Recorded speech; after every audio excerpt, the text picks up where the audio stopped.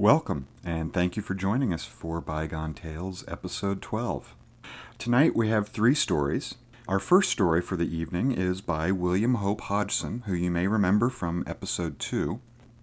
Hodgson was born in 1877. He is probably most well known for his short stories, a lot of which are set at sea and span the genres of horror, fantastic fiction, and science fiction. He also gained some prominence as a bodybuilder in his early life, and in 1899, at the age of 22, he opened the W. H. Hodgson School of Physical Culture in Blackburn, England. He was killed in the Fourth Battle of Ypres from a direct hit by an artillery shell in April 1918. Date: 1965. Modern Warfare. An extract from the Phonographic by William Hope Hodgson.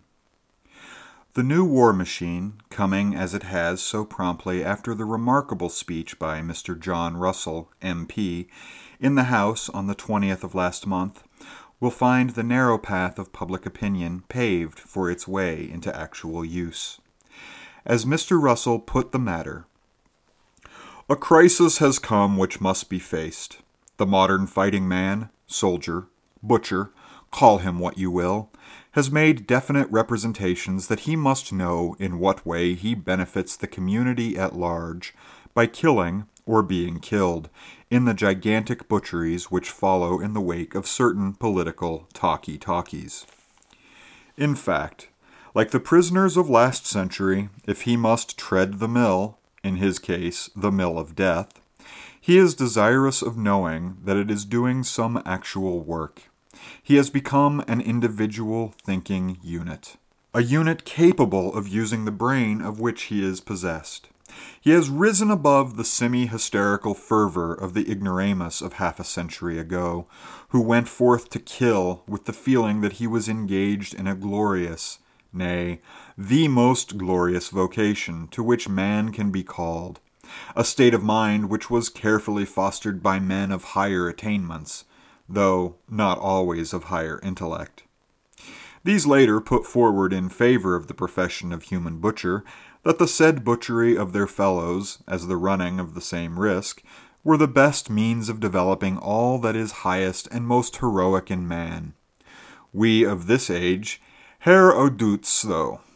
Even now, there will be some who still swear by the ancient belief, pointing to the nations of the classics, and showing that when they ceased to be soldiers, they fell from the heights they had gained by arms, and became soft of fiber and heart. To the first of these I would reply that in these days of high national intellectuality, we are realizing that the killing of some mother's son does not help the logical solution of the question, to whom should the South Pole belong? More, that the power of universal law, the loom of which even now we can see, will usurp the place of the ancient butcher. In other words, that intellectual sanity will reign in place of unreasoning, foolish slaughter. To the second danger, that of becoming soft of fiber and heart, I will oppose the fact that to lead the life of a civilian in this present century of ours calls for as much sheer pluck, heroic courage, and fortitude as was possessed by the most blood-drunken human butcher of old days. If any have doubts on this point, let them try to imagine the ancient Roman soldier hero facing the problem of 270 miles per hour in one of our up-to-date monorail cars, or, further, a trip round the earth in one of the big flying boats at a speed of from 600 to 800 miles an hour, and they will, I think, agree that there is some little reason with me. "Oh," I hear the cry, "that's because we're used to it. Let them get used to it and they wouldn't mind." True, my friends, but so were the ancients used to slaughter, almost as much as we're used to our monorail and flying boats. Yet there were cowards then, who shirked fighting and never won free from their cowardice, for all that they lived in the very atmosphere of war. There are cowards today who have never traveled above the puny rate of 100 miles an hour, and who never will, though all about them is the roar of our higher speeds. For the rest, the courage of the man of today is well suited to the needs of his time, far more so than if he were gifted with the sort possessed by some ancient hero. But, to get back to our muttons, as an ancient saying has it, war is still with us. So long as nations remain separate, having separate and conflicting interests, so long will the profession of human butcher remain a hideous fact, until the time when we are agreed to form a world nation, policed instead of butchered into order. A world nation is the cure for the causeless slaughter which obtains at the present date. Yet it is a cure that lies in the future, and our aim at present is to make the best of that which we cannot escape. To this end I have two propositions to make, though they might both come under one head, and that is economy. The first would deal with expenditure. It will be remembered that up to the summer of '51, the gay uniform was not entirely discarded among the home regiments. On that date, however, it was finally abandoned, and universal brown became the accepted covering. Yet in many ways this uniform is needlessly expensive, and I would suggest in place thereof the usual butcher's blue overalls. This only, by the way. I would dismiss all officers, and appoint in place thereof to each 100 men a head butcher. This will be sufficient for the present. I will explain later other ways in which the expenditure might be still further cut down. The second portion of my proposals for economy deals with an innovation: receipts. Yes, I would have receipts. Given the fact that there is, and seems likely yet a while to be, a need for human butchering, then, in the name of any small fragment of common sense we may possess, let us put the thing on a saner, more business-like footing, and save the meat. Loud cheers. Aye, save the meat. Economize. Treat it as the business it is, and a nasty, dirty business at that. Like reasonable people, go to the best, the most direct way to get it done and over as quickly and efficiently as possible. We could, in the event of my suggestion being adopted, point out to the victim that they were, at least, not dying quite in vain. Mr. Russell then went on to make suggestions. War would, of course, have to be conducted on somewhat different lines than has been the case hitherto. Also, we should have to make international agreements that all nations should conform to the new method of doing our killing.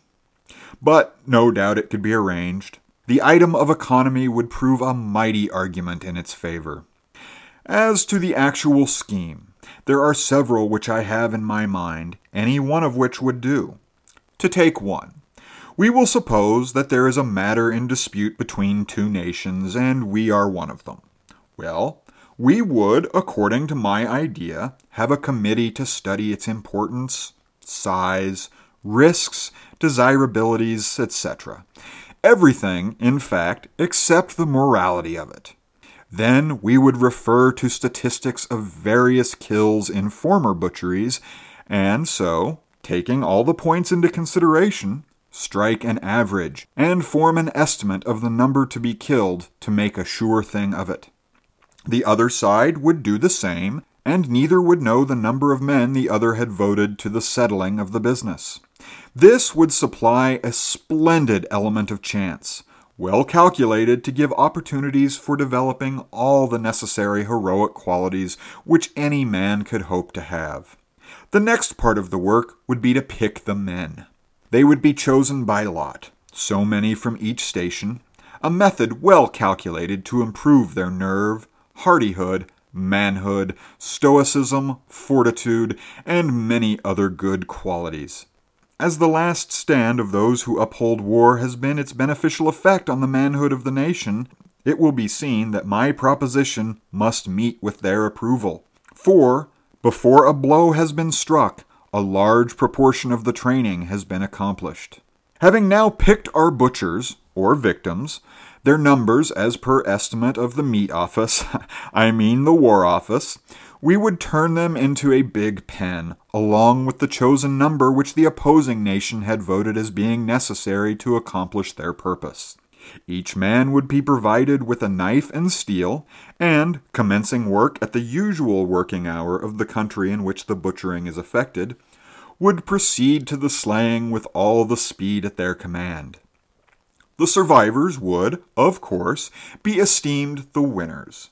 The slaying over, the meat would be packed and sold by the winning side to defray expenses, in this wise minimizing the cost of a somewhat unpleasant, but, according to many learned men, a very necessary and honorable business. This meat should sell well, for I can imagine that there should be considerable satisfaction in eating one's enemy. Moreover, I am told it is a very old custom. I would suggest in closing that the butchers receive instruction from the head butchers in the proper methods of killing. At present, they put far more science into destroying bullocks quickly and comfortably than in performing the same kind office for their fellows. If a man must be killed, at least let him be treated no more barbarously than a bullock. Further, they would have to learn, when killing, not to spoil the joints. Let every man understand his trade. Here, Mr. John Russell made an end amid profound cheering from the whole house.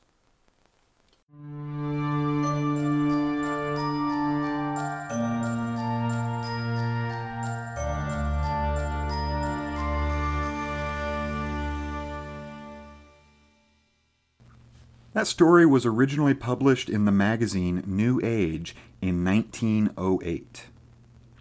Our next story for the evening was written by Michael Jean-Pierre Verne. He was born in 1861. He was a writer, editor, and probably most well known as the son of Jules Verne. Because he was a bit of a wild child, his father actually sent him to the Mettray Penal Colony for 6 months in 1876. Now, at this point in time, he's actually probably most well known for the controversy surrounding the authorship of his work, as many of his stories were originally attributed to his father. He passed away on March 5th, 1925, and as a personal note, I was actually born on the 50th anniversary of his death. An Express of the Future by Michael Verne. "Take care," cried my conductor. "There's a step." Safely descending the step thus indicated to me, I entered a vast room illuminated by blinding electric reflectors, the sound of our feet alone breaking the solitude and silence of the place. Where was I? What had I come there to do? Who was my mysterious guide? Questions unanswered, a long walk in the night, iron doors opened and reclosed with a clang, stairs descending, it seemed to me, deep into the earth. That is all I could remember. I had, however, no time for thinking. "No doubt you are asking yourself who I am," said my guide. "Colonel Pierce, at your service." "Where are you?" "In America, at Boston, in a station." "A station?" "Yes, the starting point of the Boston to Liverpool Pneumatic Tubes Company." And, with an explanatory gesture, the colonel pointed out to me 2 long iron cylinders, about 1.5 meters in diameter, lying upon the ground a few paces off. I looked at these 2 cylinders, ending on the right in a mass of masonry, and closed on the left with heavy metallic caps, from which a cluster of tubes were carried up to the roof, and suddenly I comprehended the purpose of all of this. Had I not, a short time before, read in an American newspaper an article describing this extraordinary project for linking Europe with the New World by means of 2 gigantic submarine tubes? An inventor had claimed to have accomplished the task, and that inventor, Colonel Pierce, I had before me. In thought, I realized the newspaper article. Complacently, the journalist entered into the details of the enterprise. He stated that more than 3,000 miles of iron tubes, weighing over 13 million tons, were required, with the number of ships necessary for the transport of this material, 200 ships of 2,000 tons, each making 33 voyages. He described this armada of science bearing the steel to 2 special vessels, on board of which the ends of the tubes were joined to each other and encased in a triple netting of iron, the whole covered with a resinous preparation to preserve it from the action of the seawater. Coming at once to the question of working, he filled the tubes, transformed into a sort of pea-shooter of interminable length, with a series of carriages to be carried with their travelers by powerful currents of air, in the same way that dispatches are conveyed pneumatically round Paris. A parallel with the railways closed the article, and the author enumerated with enthusiasm the advantages of the new and audacious system. According to him, there would be, in passing through these tubes, a suppression of all nervous trepidation, thanks to the interior surface being of finely polished steel. Equality of temperature secured by means of currents of air, by which the heat could be modified according to the seasons. Incredibly low fares, owing to the cheapness of construction and working expenses, forgetting or waving aside all considerations of the question of gravitation and of wear and tear. All that now came back to my mind. So then, this utopia had become a reality, and these 2 cylinders of iron at my feet passed thence under the Atlantic and reached to the coast of England. In spite of the evidence, I could not bring myself to believe in the thing having been done. That the tubes had been laid, I could not doubt, but that men could travel by this route? Never. Was it not impossible even to obtain a current of air of that length? I expressed that opinion aloud. Quite easy, on the contrary, protested Colonel Pierce. To obtain it, all that is required is a great number of steam fans similar to those used in blast furnaces. The air is driven by them with a force which is practically unlimited, propelling it at the speed of 1,800 kilometers an hour, almost that of a cannonball, so that our carriages, with their travelers, in the space of 2 hours and 40 minutes, accomplish the journey between Boston and Liverpool. 1,800 kilometers an hour, I exclaimed. Not one less. And what extraordinary consequences arise from such a rate of speed? The time at Liverpool being 4 hours and 40 minutes in advance of ours, a traveler starting from Boston at 9 o'clock in the morning arrives in England at 3:53 in the afternoon. Isn't that a journey quickly made? In another sense, on the contrary, our trains in this latitude gain over the sun more than 900 kilometers an hour, beating that planet hand over hand.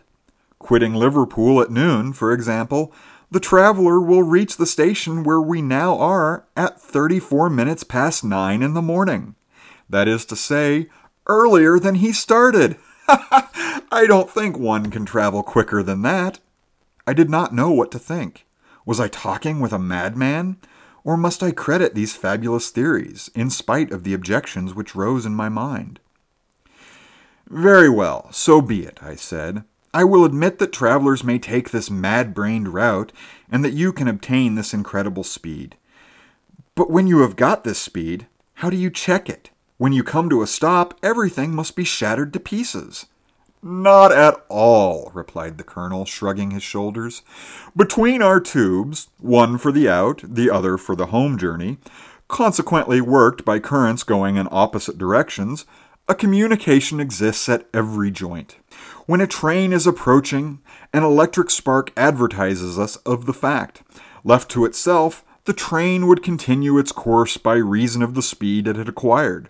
But, simply by the turning of a handle, we are able to let in the opposing current of compressed air from the parallel tube, and, little by little, reduce to nothing the final shock or stopping. But what is the use of all these explanations? Would not a trial be 100 times better? And without waiting for an answer to his questions, the colonel pulled sharply a bright brass knob projecting from the side of one of the tubes.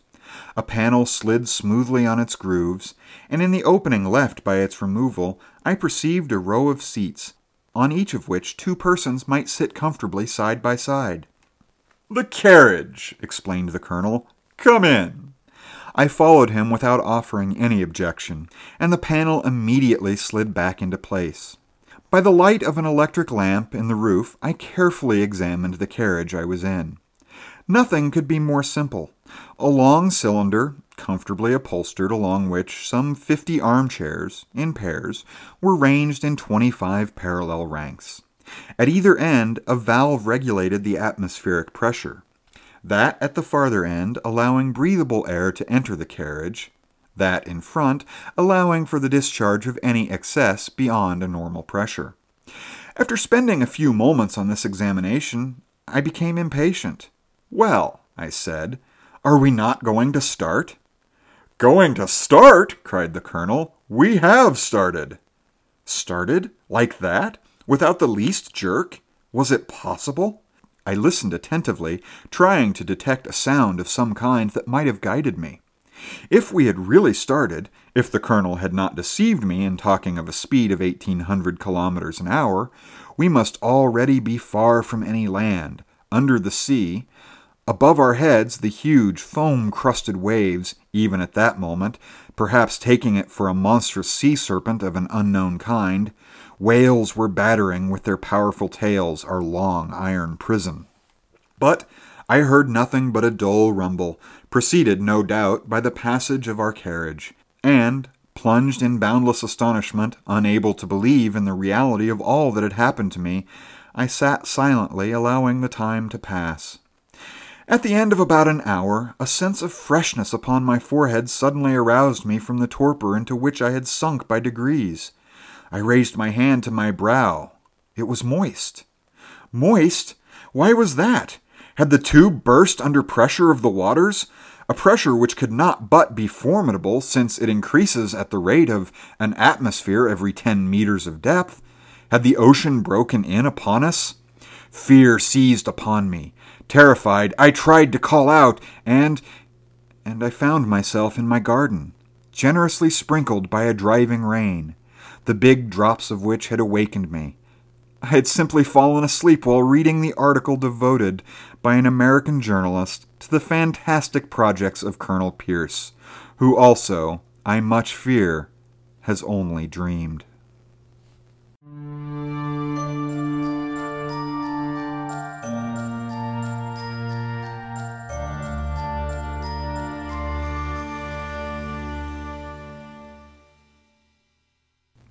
This story was originally printed in the Strand magazine in 1895, and, due to an error by the publisher, was actually originally attributed to his father, Jules. Our last story was written by Jack London. He was born in 1876 as John Griffith Cheney. He was an American author, probably most well known for his novels Call of the Wild, White Fang, and The Sea Wolf. He was also a passionate activist known for his work on unionization, socialism, workers' rights, and animal rights. He passed away in 1916 at the age of 40. Now, in his early life, he had been really a picture of health, a very robust individual. But time spent in some very extreme climates like the Klondike and the tropics took a toll on his health, and he actually suffered from a number of diseases. At the time of his death, he was suffering from dysentery, late-stage alcoholism, uremia, and was known to be a heavy user of morphine due to extreme pain. A Curious Fragment by Jack London. The capitalist or industrial oligarch Roger Vanderwater, mentioned in the narrative, has been identified as the ninth in the line of Vanderwaters that controlled for hundreds of years the cotton factories of the South. This Roger Vanderwater flourished in the last decades of the 26th century after Christ, which was the 5th century of the terrible industrial oligarchy that was reared upon the ruins of the early republic. From internal evidence, we are convinced that the narrative which follows was not reduced to writing till the 29th century. Not only was it unlawful to write or print such matters during that period, but the working class was so illiterate that only in rare instances were its members able to read and write. This was the dark reign of the overman, in whose speech the great mass of the people were characterized as the herd animals. All literacy was frowned upon and stamped out. From the statute books of the times may be instanced that black law that made it a capital offense for any man, no matter of what class, to teach even the alphabet to a member of the working class. Such stringent limitation of education to the ruling class was necessary if that class was to continue to rule. One result of the foregoing was the development of the professional storytellers. These storytellers were paid by the oligarchy, and the tales they told were legendary, mythical, romantic, and harmless. But the spirit of freedom never quite died out, and agitators, under the guise of storytellers, preached revolt to the slave class. That the following tale was banned by the oligarchs, we have proof from the records of the Criminal Police Court of Ashbury, wherein, on January 27th, 2734, one John Turney, found guilty of telling the tale in a boozing ken of laborers, was sentenced to 5 years penal servitude in the borax mines of the Arizona desert. Editor's note. Listen, my brothers, and I will tell you a tale of an arm. It was the arm of Tom Dixon, and Tom Dixon was a weaver of the first class, in a factory of that hell-hound and master Roger Vanderwater. This factory was called Hell's Bottom by the slaves who toiled in it, and I guess they ought to know. And it was situated in Kingsbury, at the other end of the town from Vanderwater's summer palace. You do not know where Kingsbury is? There are many things, my brothers, that you do not know, and it is sad.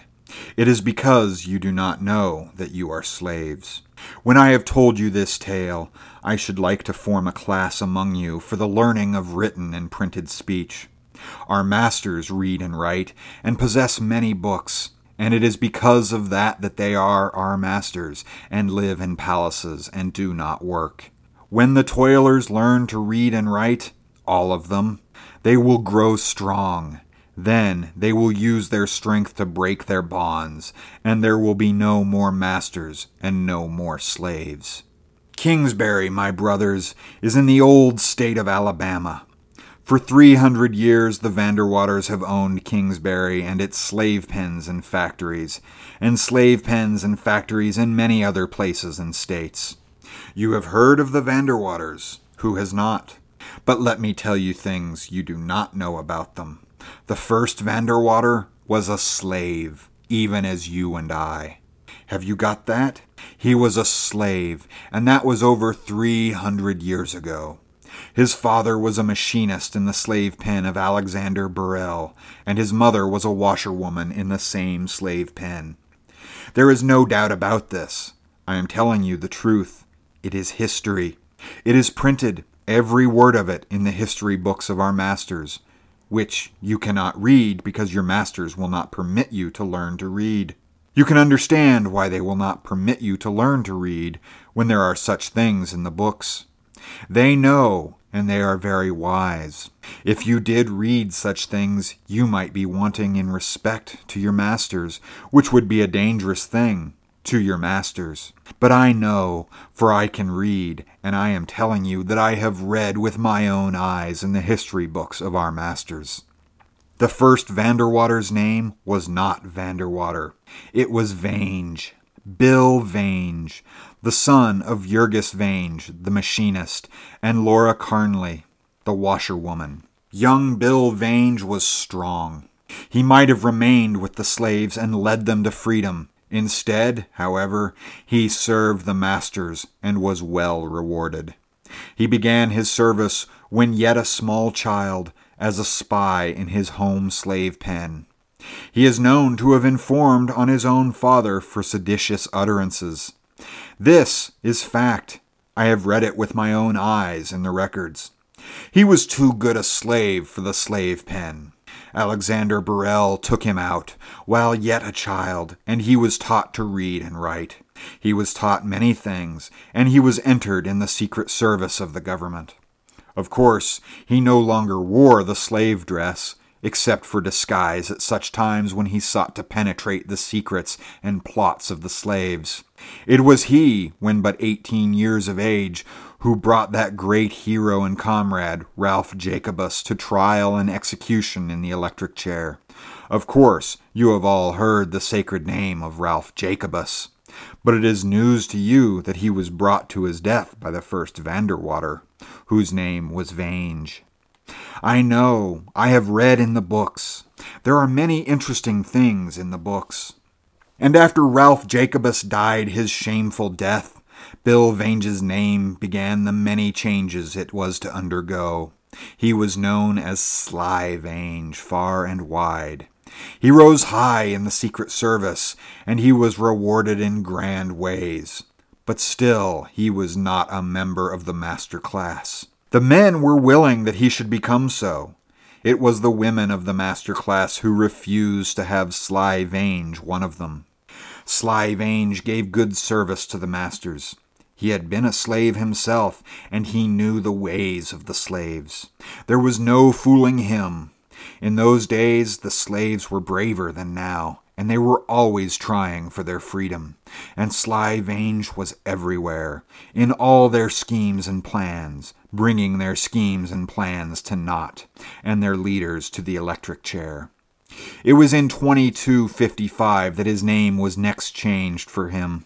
It was in that year that the Great Mutiny took place. In that region west of the Rocky Mountains, 17 millions of slaves strove bravely to overthrow their masters. Who knows if Sly Vange had not lived, but that they would have succeeded. But Sly Vange was very much alive. The masters gave him supreme command of the situation. In 8 months of fighting, 1,350,000 slaves were killed. Vange, Bill Vange, Sly Vange killed them, and he broke the Great Mutiny. And he was greatly rewarded, and so red were his hands with the blood of the slaves that thereafter he was called Bloody Vange. You see, my brothers, what interesting things are to be found in the books when one can read them. And take my word for it, there are many other things even more interesting in the books. And if you will but study with me, in a year's time you can read those books for yourselves. Aye, in 6 months some of you will be able to read those books for yourselves. Bloody Vange lived to a ripe old age, and always, to the last, he was received in the councils of the masters. But never was he made a master himself. He had first opened his eyes, you see, in the slave pen. But oh, he was well rewarded. He had 12 palaces in which to live. He, who was no master, owned thousands of slaves. He had a great pleasure yacht upon the sea that was a floating palace, and he owned a whole island in the sea where toiled 10,000 slaves on his coffee plantations. But in his old age, he was lonely, for he lived apart, hated by his brothers, the slaves, and looked down upon by those he had served and who refused to be his brothers. The masters looked down upon him because he had been born a slave. Enormously wealthy, he died, but he died horribly tormented by his conscience, regretting all he had done and the red stain on his name. But with his children, it was different. They had not been born in the slave pen, and by the special ruling of the chief oligarch of that time, John Morrison, they were elevated to the master class. And it was then that the name of Vange disappears from the pages of history. It becomes Vanderwater. And Jason Vange, the son of Bloody Vange, becomes Jason Vanderwater, the founder of the Vanderwater line. But that was 300 years ago. And the Vanderwaters of today forget their beginnings and imagine that somehow the clay of their bodies is different stuff from the clay in your body and mine and in the bodies of all slaves. And I ask you, why should a slave become the master of another slave? And why should the son of a slave become the master of many slaves? I leave these questions for you to answer for yourselves. But do not forget that in the beginning, the Vanderwaters were slaves. And now, my brothers, I come back to the beginning of my tale to tell you of Tom Dixon's arm. Roger Vanderwater's factory in Kingsbury was rightly named Hell's Bottom. But the men who toiled in it were men, as you shall see. Women toiled there too, and children, little children. All that toiled there had the regular slave rights under the law, but only under the law, for they were deprived of many of their rights by the two overseers of Hell's Bottom, Joseph Clancy and Adolph Munster. It is a long story, but I shall not tell all of it to you. I shall tell only about the arm. It happened that, according to the law, a portion of the starvation wage of the slaves was held back each month and put into a fund. This fund was for the purpose of helping such unfortunate fellow workmen as happened to be injured by accidents or to be overtaken by sickness. As you know with yourselves, these funds are controlled by the overseers. It is the law, and so it was that the fund at Hell's Bottom was controlled by the two overseers of accursed memory. Now Clancy and Munster took this fund for their own use. When accidents happened to the workmen, their fellows, as was the custom, made grants from the fund. But the overseers refused to pay over the grants. What could the slaves do? They had their rights under the law, but they had no access to the law. Those that complained to the overseers were punished. You know yourselves what form such punishment takes. The fines for faulty work that is not faulty, the overcharging of accounts in the company's store, the vile treatment of one's women and children, and the allotment to bad machines whereon, work as one will, he starves. Once the slaves of Hell's Bottom protested to Vanderwater. It was the time of the year when he spent several months in Kingsbury. One of the slaves could write. It chanced that his mother could write, and she had secretly taught him as her mother had secretly taught her. So this slave wrote a round robin, wherein was contained their grievances, and all the slaves signed by mark. And, with proper stamps upon the envelope, the round robin was mailed to Roger Vanderwater, and Roger Vanderwater did nothing, save to turn the round robin over to the two overseers. Clancy and Munster were angered. They turned the guards loose at night on the slave pen. The guards were armed with pick handles. It is said that next day only half of the slaves were able to work in Hell's Bottom. They were well beaten. The slave who could write was so badly beaten that he lived only 3 months. But before he died, he wrote once more, to what purpose you shall hear. 4 or 5 weeks afterward, Tom Dixon, a slave, had his arm torn off by a belt in Hell's Bottom.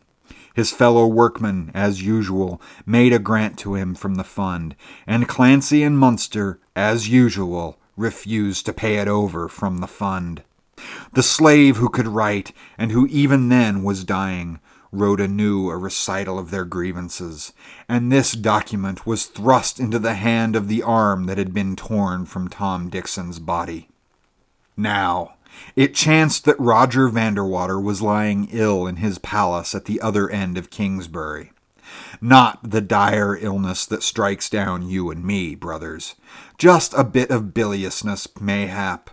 Or no more than a bad headache because he had eaten too heartily or drunk too deeply.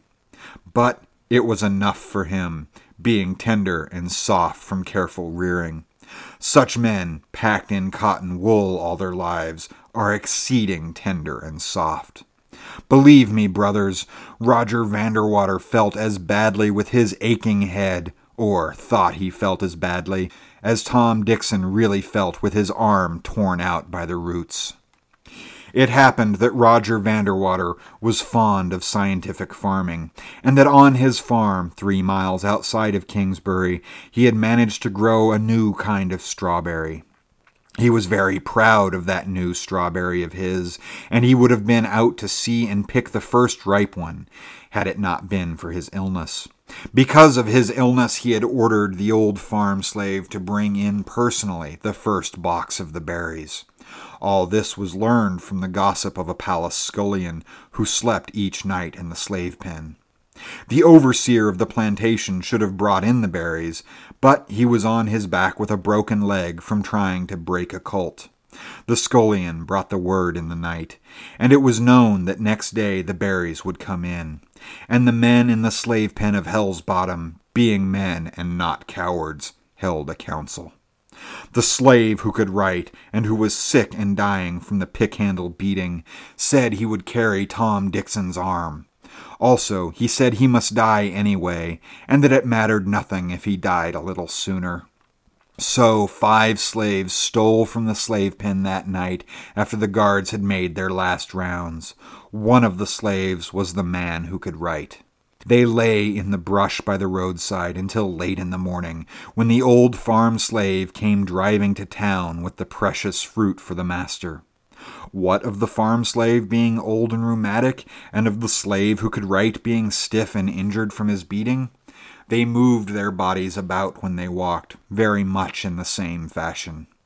The slave who could write put on the other's clothes, pulled the broad-brimmed hat over his eyes, climbed upon the seat of the wagon, and drove on to town. The old farm slave was kept tied all day in the bushes until evening, when the others loosed him and went back to the slave pen to take their punishment for having broken bounds. In the meantime, Roger Vanderwater lay waiting for the berries in his wonderful bedroom. Such wonders and such comforts were there that they would have blinded the eyes of you and me who have never seen such things. The slave who could write said afterward that it was like a glimpse of paradise. And why not? The labor and the lives of 10,000 slaves had gone to the making of that bedchamber, while they themselves slept in vile lairs like wild beasts. The slave who could write brought in the berries on a silver tray or platter. You see, Roger Vanderwater wanted to speak with him in person about the berries. The slave who could write tottered his dying body across the wonderful room and knelt by the couch of Vanderwater, holding out before him the tray. Large green leaves covered the top of the tray, and these the body servant alongside whisked away so that Vanderwater could see. And Roger Vanderwater, propped upon his elbow, saw. He saw the fresh root lying there like precious jewels, and in the midst of it the arm of Tom Dixon, as it had been torn from his body, well washed, of course, my brothers, and very white against the blood-red fruit. And also he saw, clutched in the stiff, dead fingers, the petition of his slaves who toiled in hell's bottom. "Take and read," said the slave who could write. And even as the master took the petition, the body servant, who till then had been motionless with surprise, struck with his fist the kneeling slave upon the mouth. The slave was dying anyway, and was very weak, and did not mind. He made no sound, and, having fallen over on his side, he lay there quietly, bleeding from the blow on the mouth. The physician, who had run for the palace guards, came back with them, and the slave was dragged upright upon his feet.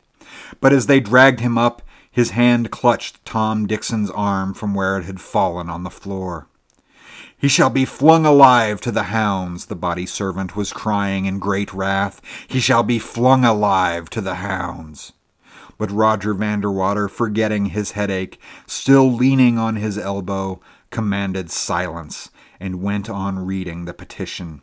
And while he read, there was silence, all standing upright, the wrathful body servant, the physician, the palace guards, and in their midst the slave, bleeding at the mouth and still holding Tom Dixon's arm.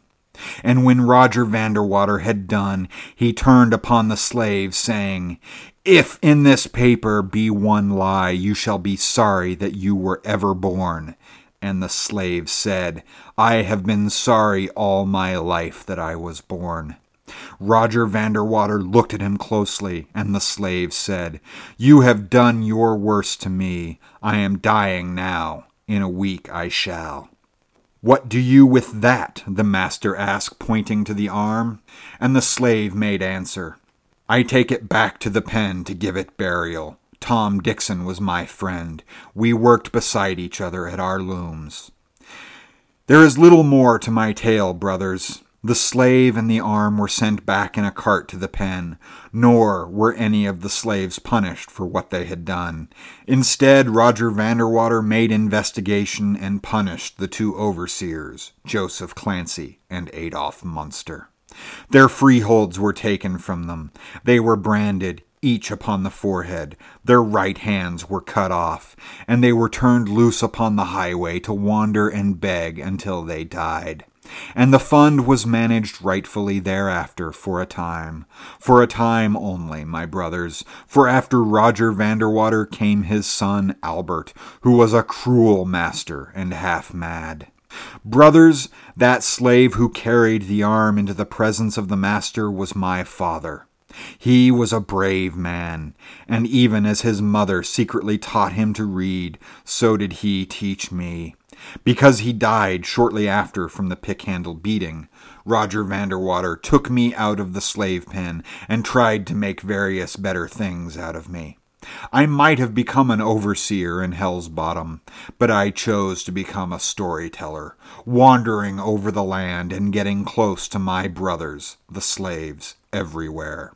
And I tell you stories like this, secretly knowing that you will not betray me, for if you did, you know as well as I that my tongue will be torn out, and I shall tell stories no more.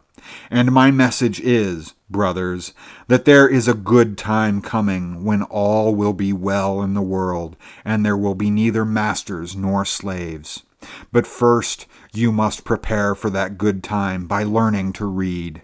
There is power in the printed word, and here I am to teach you to read, and as well there are others to see that you get the books when I am gone along upon my way.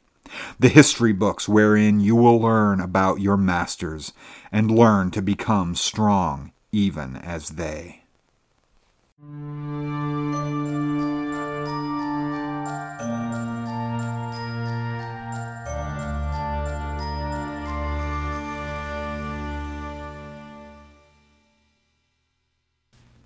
Well, that story was originally published in the collection of short stories When God Laughs, published in 1906, and is a fine example of work inspired by his socialist beliefs.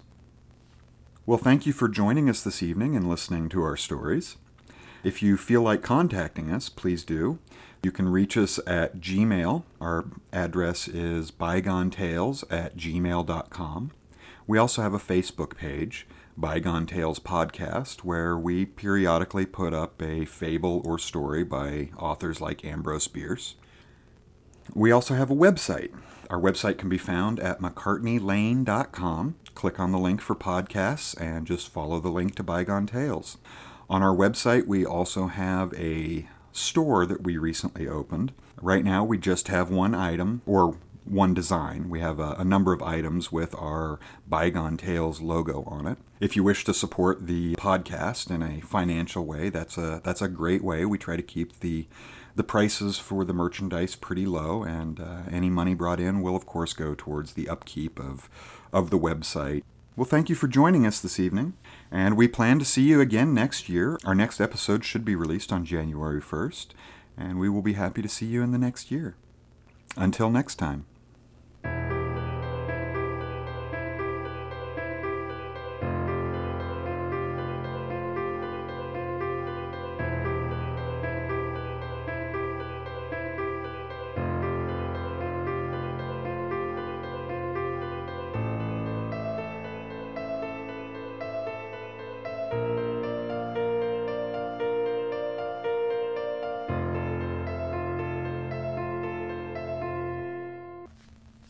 Hey, do you like books? Do you know someone who likes books? I'm going to guess if you're listening to this podcast, the answer to one or both of those questions is yes. Well, as the holiday season approaches, sometimes it can be hard to find those unique gifts. Well, I have a solution for you. I want to present to you Shelf Life Books and Games. They can be found at Shelf Life Rare. It's an eBay store. They have a wonderful selection of signed and limited edition sci-fi and fantasy books, as well as some first editions. Their stock changes on a fairly regular basis, so it's a good idea to keep checking back from time to time, and you never know what kind of little hidden gem you may find floating around there.